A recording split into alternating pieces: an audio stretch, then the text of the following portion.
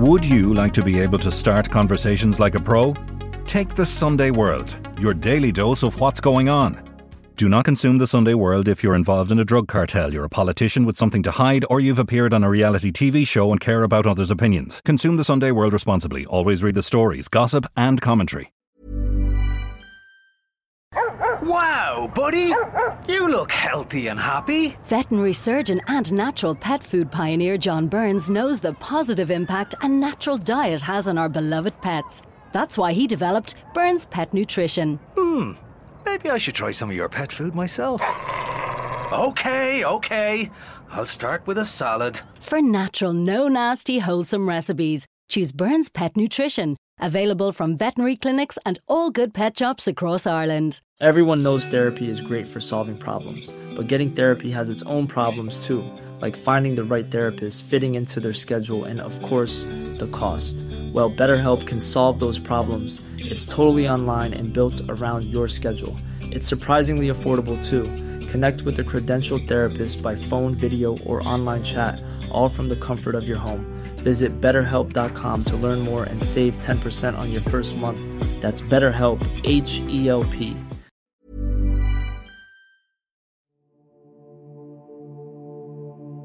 Michael Stone was not sectarian, he was not bigoted, but yet in Loyalist circles he's down. There's songs wrote about him, about that, what a Loyalist hero. He'd no interest in any of that. If the Provost had accepted him, he would have been attacking a Loyalist funeral. It gave him an excuse to unleash what was in his mind and what he really wanted to do, to take life. I'm Nicola Tallant, and you're listening to Crime World, a podcast about criminals, drugs and the sins of the underworld in Ireland and across the globe. He is one of the most notorious killers of the North's Troubles, and when he staged a single-handed attack on a provisional IRA funeral at Milltown Cemetery in 1988, his face became infamous across the world. Today, Michael Stone is wheelchair-bound and poses for selfies with young loyalists who see him as a cult hero for one side of a bitter divide. But was Stone a true loyalist paramilitary? Or was he simply a violent psychopath with a bloodlust and a desire to cement his name in history, just like mass murderers in the US who commit shooting atrocities? Today, I'm talking with journalist Hugh Jordan, who met Stone at the recent Orange Order centenary event at Stormont, and with his friend Jim Murtagh, who grew up with the convicted killer, and who remembers a very strange young man who was cruel to animals and who was an outsider in his home and his community. This is Crime World, a podcast from SundayWorld.com.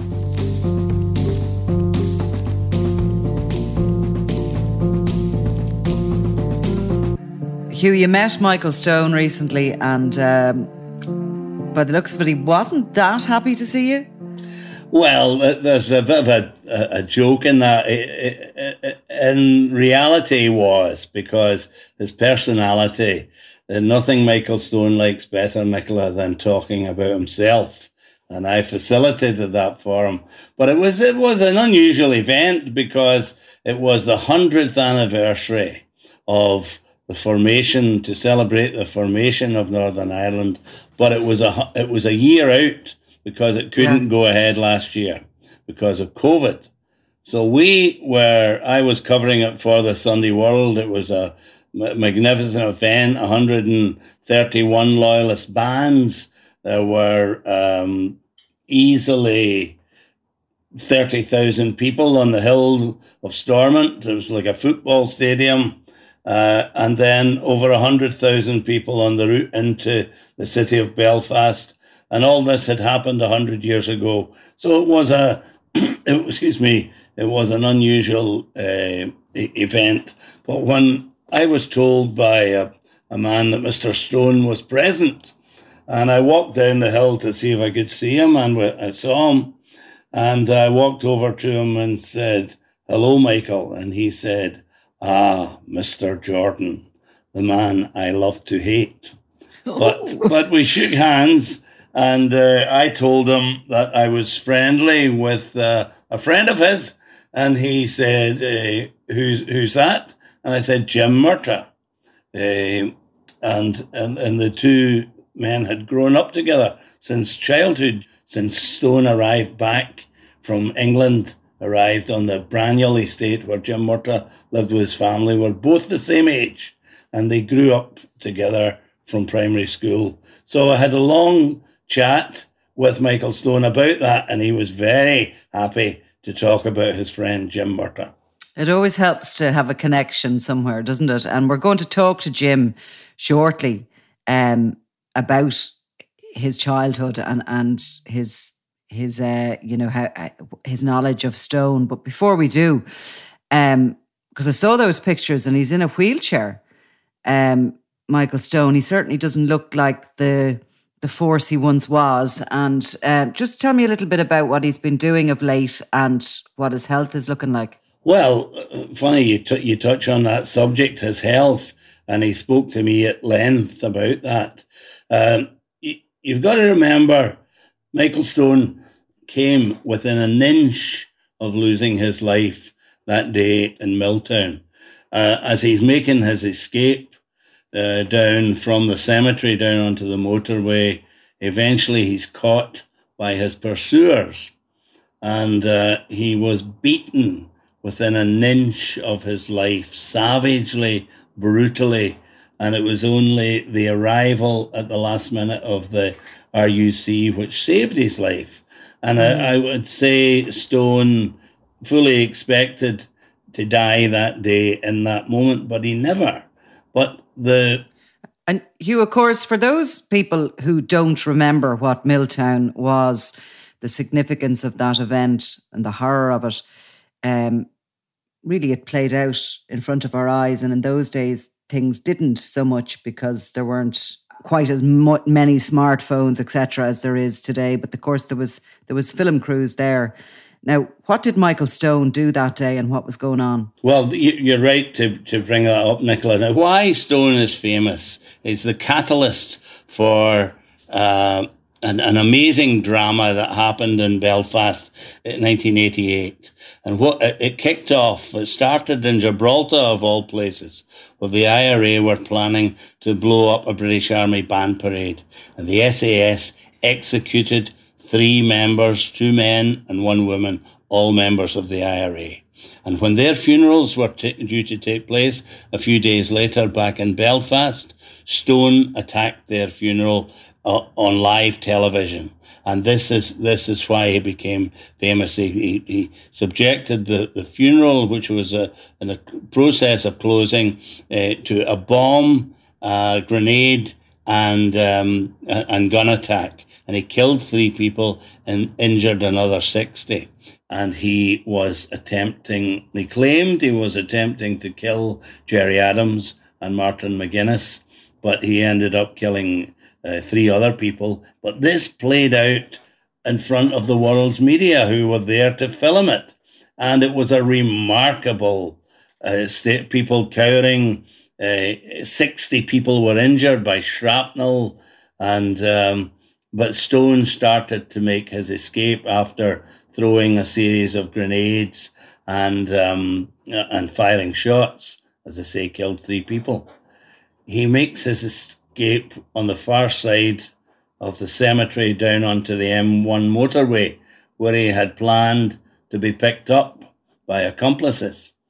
And as he's making his way down there and returning fire, throwing the odd grenade, he was being pursued by a small band of mostly younger men who had no guns, but they were pursuing, and some of them were being shot by Stone in the process, and they made their way and eventually caught up with him when he was out of ammunition. And they were trying to remove him from the scene. He was very badly beaten when the police finally arrived and took Stone from him. Stone was almost unconscious, and they remove him to hospital. and he was in a shocking state of injury. These injuries pertain to this day, and he suffers from much more. He's immobile, practically immobile, and he gets around in a wheelchair. For a few years, he was mobile, but then clearly all these old injuries have come back into play. But of course, in the interim period after he was released under the Good Friday Agreement, but he went back to Stormont as the talks were going on to carry out another attack again on Michael, on Martin McGuinness and Jerry Adams, and it was seen largely as a stunt because he had a fake gun, but he did have a live bomb on him, and he spent another 17 years in jail. But physically, he's much diminished from his that day in Milltown. One of the most standout characters of the Troubles, really, Michael Stone, and that image of him being taken down at the funeral is quite iconic. He was with his girlfriend or his wife, Karen, I think. Yes, that's correct. Yeah, she was. Has she always been with them, or is she a new addition? Stone's been married 3 times, I believe, and he has 9 children. So I just don't know when he married Karen. Karen would be known in the sort of Loyalist community as a female DJ. She plays records in pubs and things. Hugh was telling me, Jim, and to introduce Jim Murtagh, who's a businessman from Belfast and who grew up with Stone and other very interesting characters. But Hugh has been telling me that you actually met Stone in the days before he attacked the crowd of mourners in Milltown. What happened? And you knew him a long time at that point, but you had a brief conversation with him, I think. Yeah, I knew him from childhood, Nicola, as Hugh pointed out. We've known each other from about the age of 6 or 7. And I hadn't seen him, I'd seen him over the years, but I hadn't seen him in a good 15, 20 years, and I bumped into him at the City Hall in Belfast. And it was him recognised me. He'd put on a lot of weight. He was always one for looking after himself, keeping fit, and there was this wee fat man with a wee cap, which was not his style, and, I didn't recognise him, but he recognised me. We've all changed, but he had changed an awful lot. And he told me he was suffering from depression. And his marriage, it broke up. I think that was the second marriage that broke up. And I could understand why it broke up. He was very violent and vicious till the women that he did marry. I bumped into him years previous, about 20 years, and he brought me home to his house. And it was in Tullycarnet in Belfast, a Loyalist area in Belfast. And I remember going to the door, and it took his wife about 10 minutes to open the door with bars and drop bars and all these boats and all. So he was very paranoid about somebody coming from. When he first done what he'd done, he wasn't in any organisation. He was no part of loyalism whatsoever. He had no interest in loyalism. He had no interest in any of the paramilitary gangs that were running this city for so long, causing so much damage.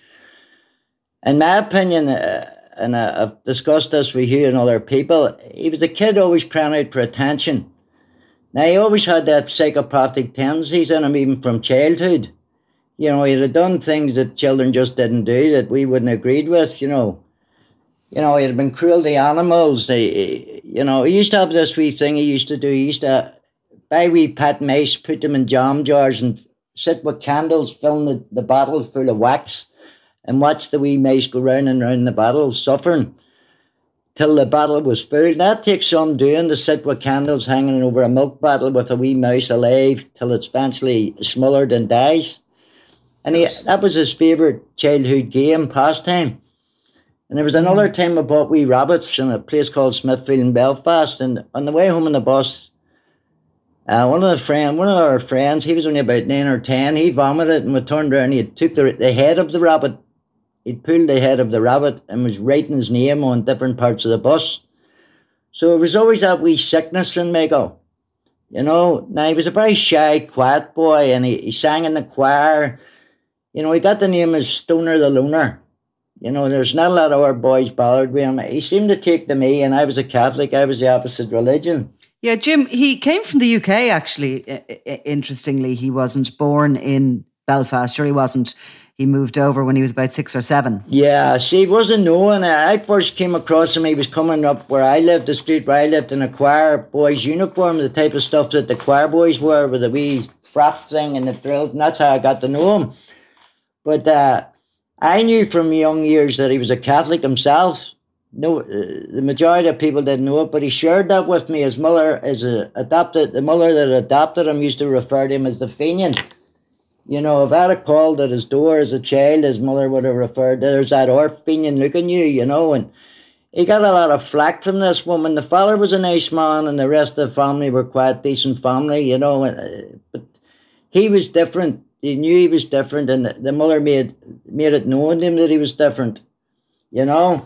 Were you kids afraid of him, Jim, when you were playing with him, playing football on the streets and that kind of thing? Were you know, obviously there was that horrible stuff he was doing with animals, but was he likely to fight you or to, you know, get violent himself? No, he wasn't one. He was never violent with me. He seemed to take to me. For some reason, I was the only one that he liked and trusted.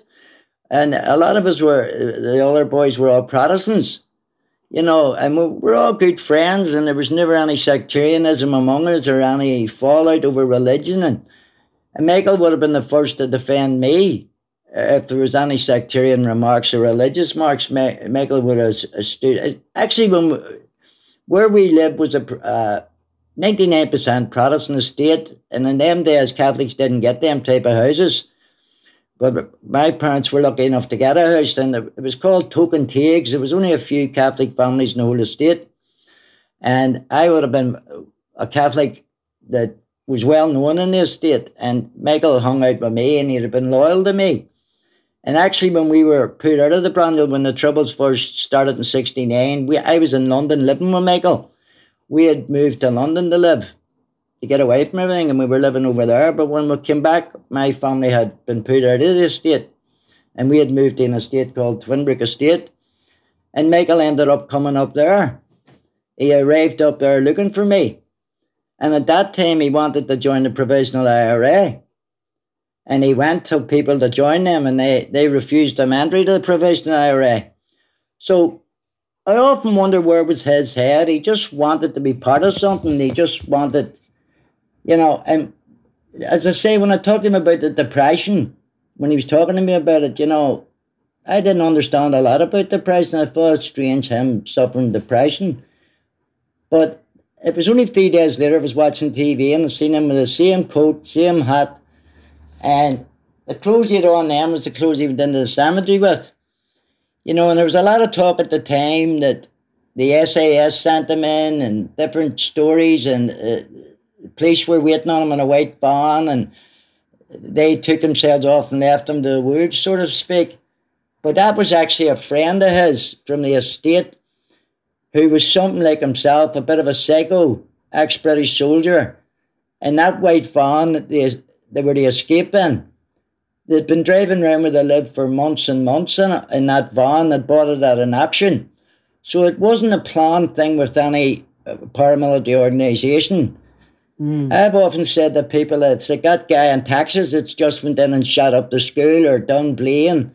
Michael was praying for that. If he was in America and he'd done the same thing, they wouldn't be queuing up for selfies and autographs.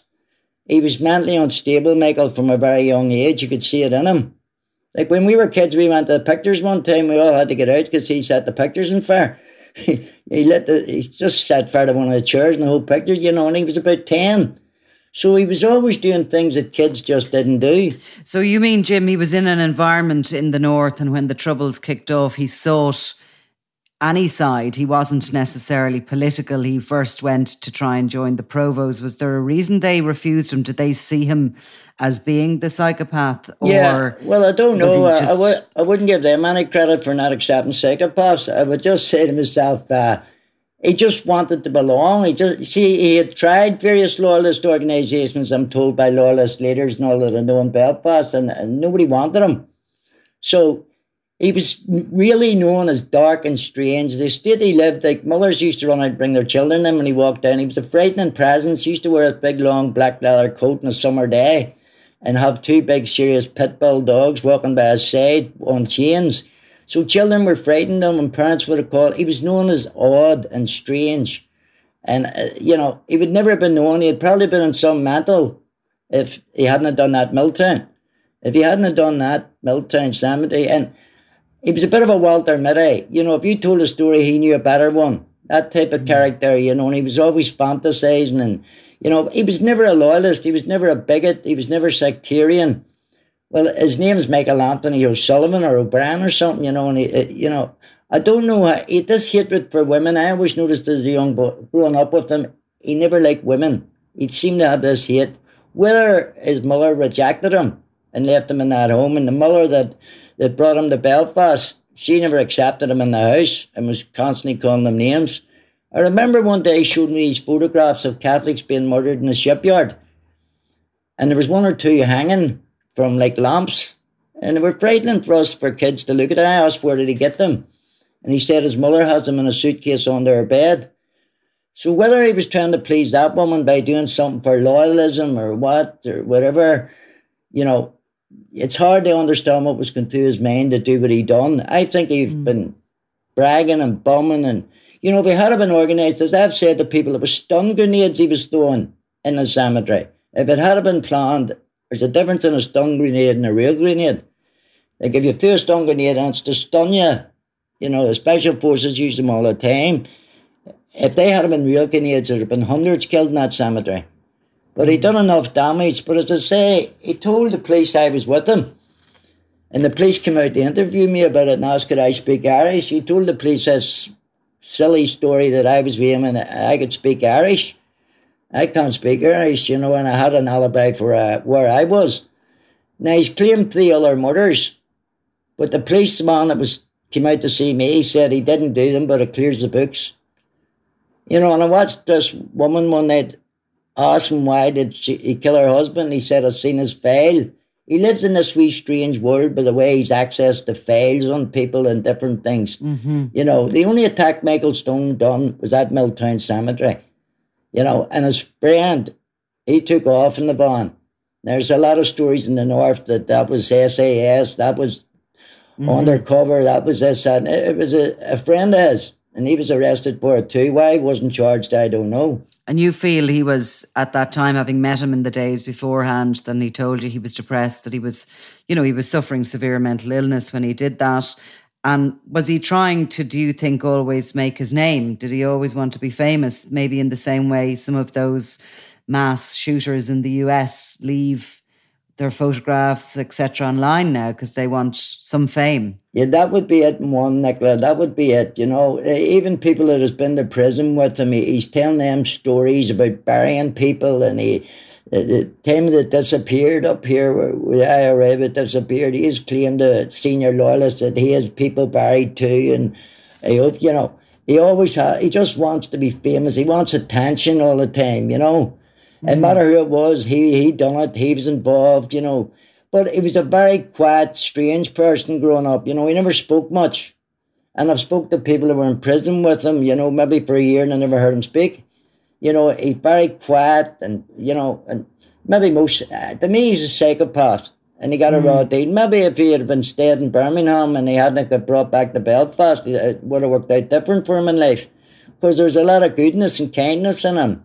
He wasn't your average cheek. He never drank, he never smoked, But that death thing with killing animals and wee pets and the wickedness of vicious dogs, and he'd beat the dogs and all that, He was a vicious person, with animals, And I think killing the animals was a build-up to killing humans, in my opinion, knowing them. That's the ultimate to take human life. It started off with wee mice, wee rabbits, frogs, wee birds in the nest. We used to go hunting up, looking for wee birds' nests when we were kids and eggs and waiting on them hatching.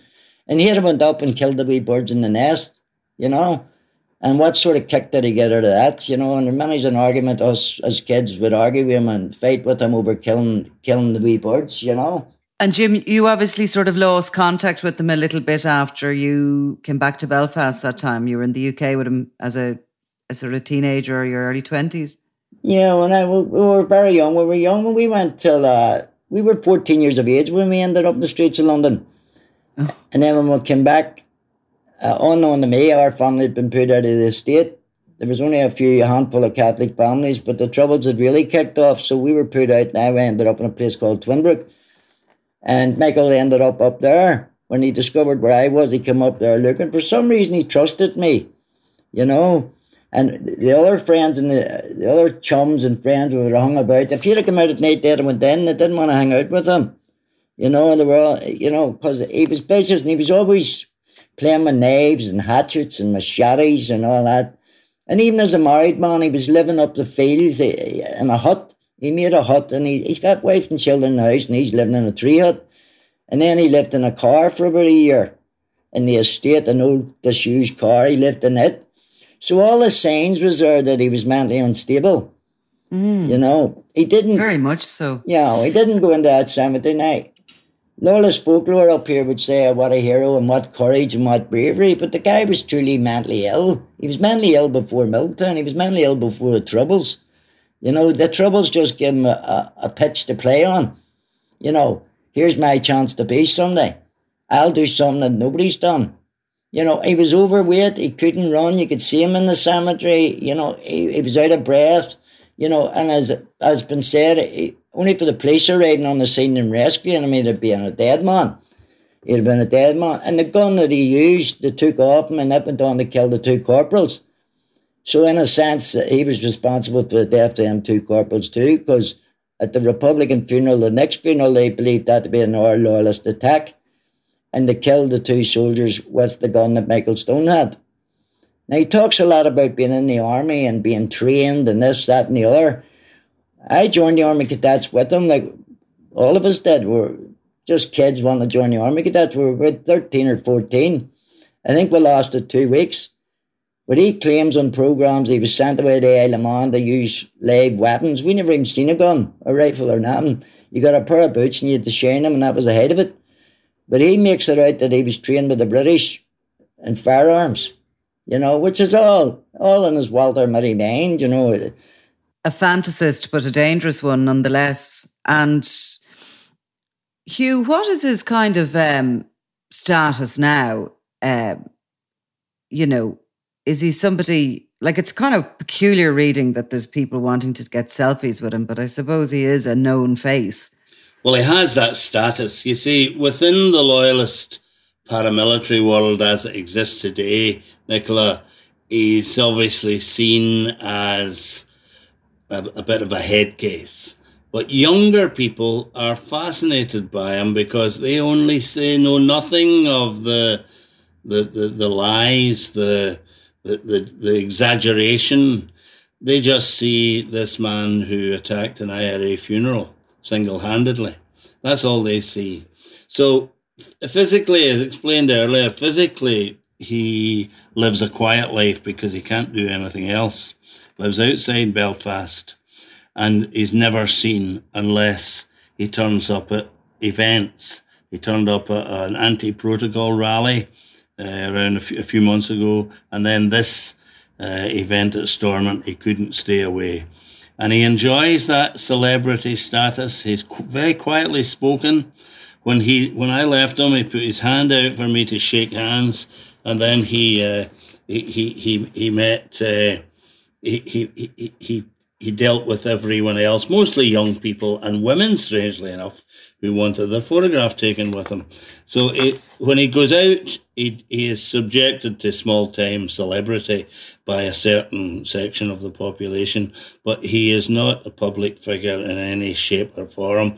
Even having a normal conversation with him is a very subdued affair. So do you think that that gaining of that celebrity after the Milltown cemetery shootings was enough for him and that has satisfied him, or do you see him as being still a danger today?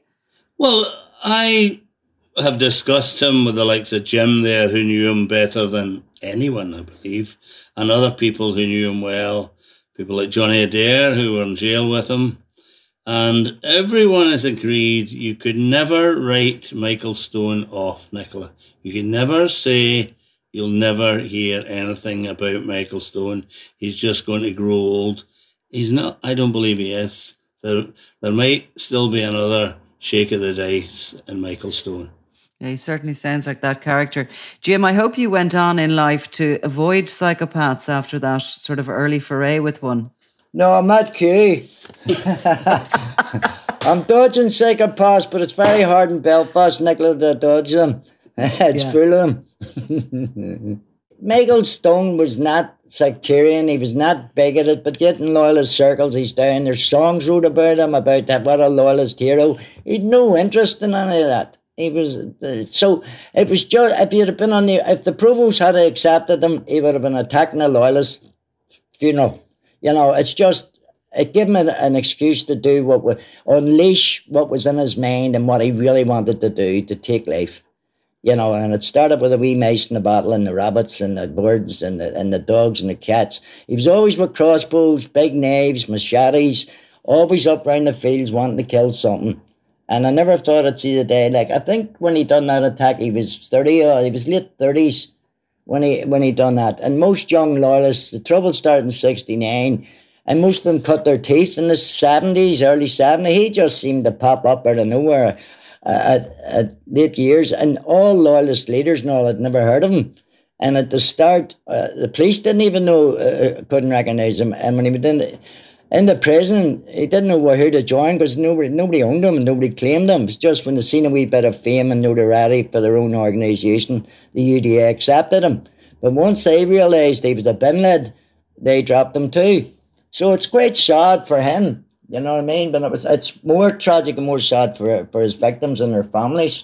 Celebrity is a really peculiar thing, isn't it? Oh, it's strange. Amber Heard, she'll be getting a lot of, she's fan mail coming at her, you know what I mean? For Johnny Depp, you know. And as I say, it wouldn't matter who's sitting there in the wheelchair. People just like to say they've seen him, so they want photograph. I don't know so much that they're worshipping or hero worshipping or anything. I think he's burnt out up here as a celebrity. They've done a big mural in Loyalist areas of him on the wall, but they weren't long painting over it. I think they stuck Geordie Best up instead. So he didn't last on the wall too long, you know. His fame went very quickly. As quick as he came on the scene, he went off the scene, you know. But as Q says, he'd be capable of anything. He's not as mobile and fragile, but he could poison somebody. Well, God knows. Well, Hugh and Jim, thank you very much for taking the time to tell us the story of Michael Stone, an absolutely fascinating characters and certainly one of the standout psychopaths of the Troubles in Northern Ireland.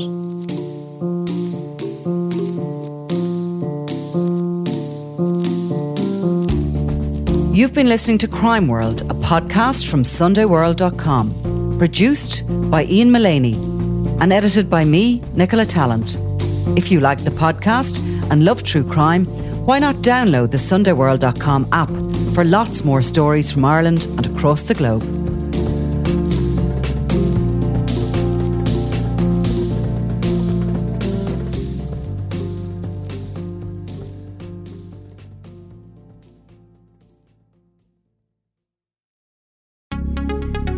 Would you like to be able to start conversations like a pro? Take the Sunday World, your daily dose of what's going on. Do not consume the Sunday World if you're involved in a drug cartel, you're a politician with something to hide, or you've appeared on a reality TV show and care about others' opinions. Consume the Sunday World responsibly. Always read the stories, gossip and commentary.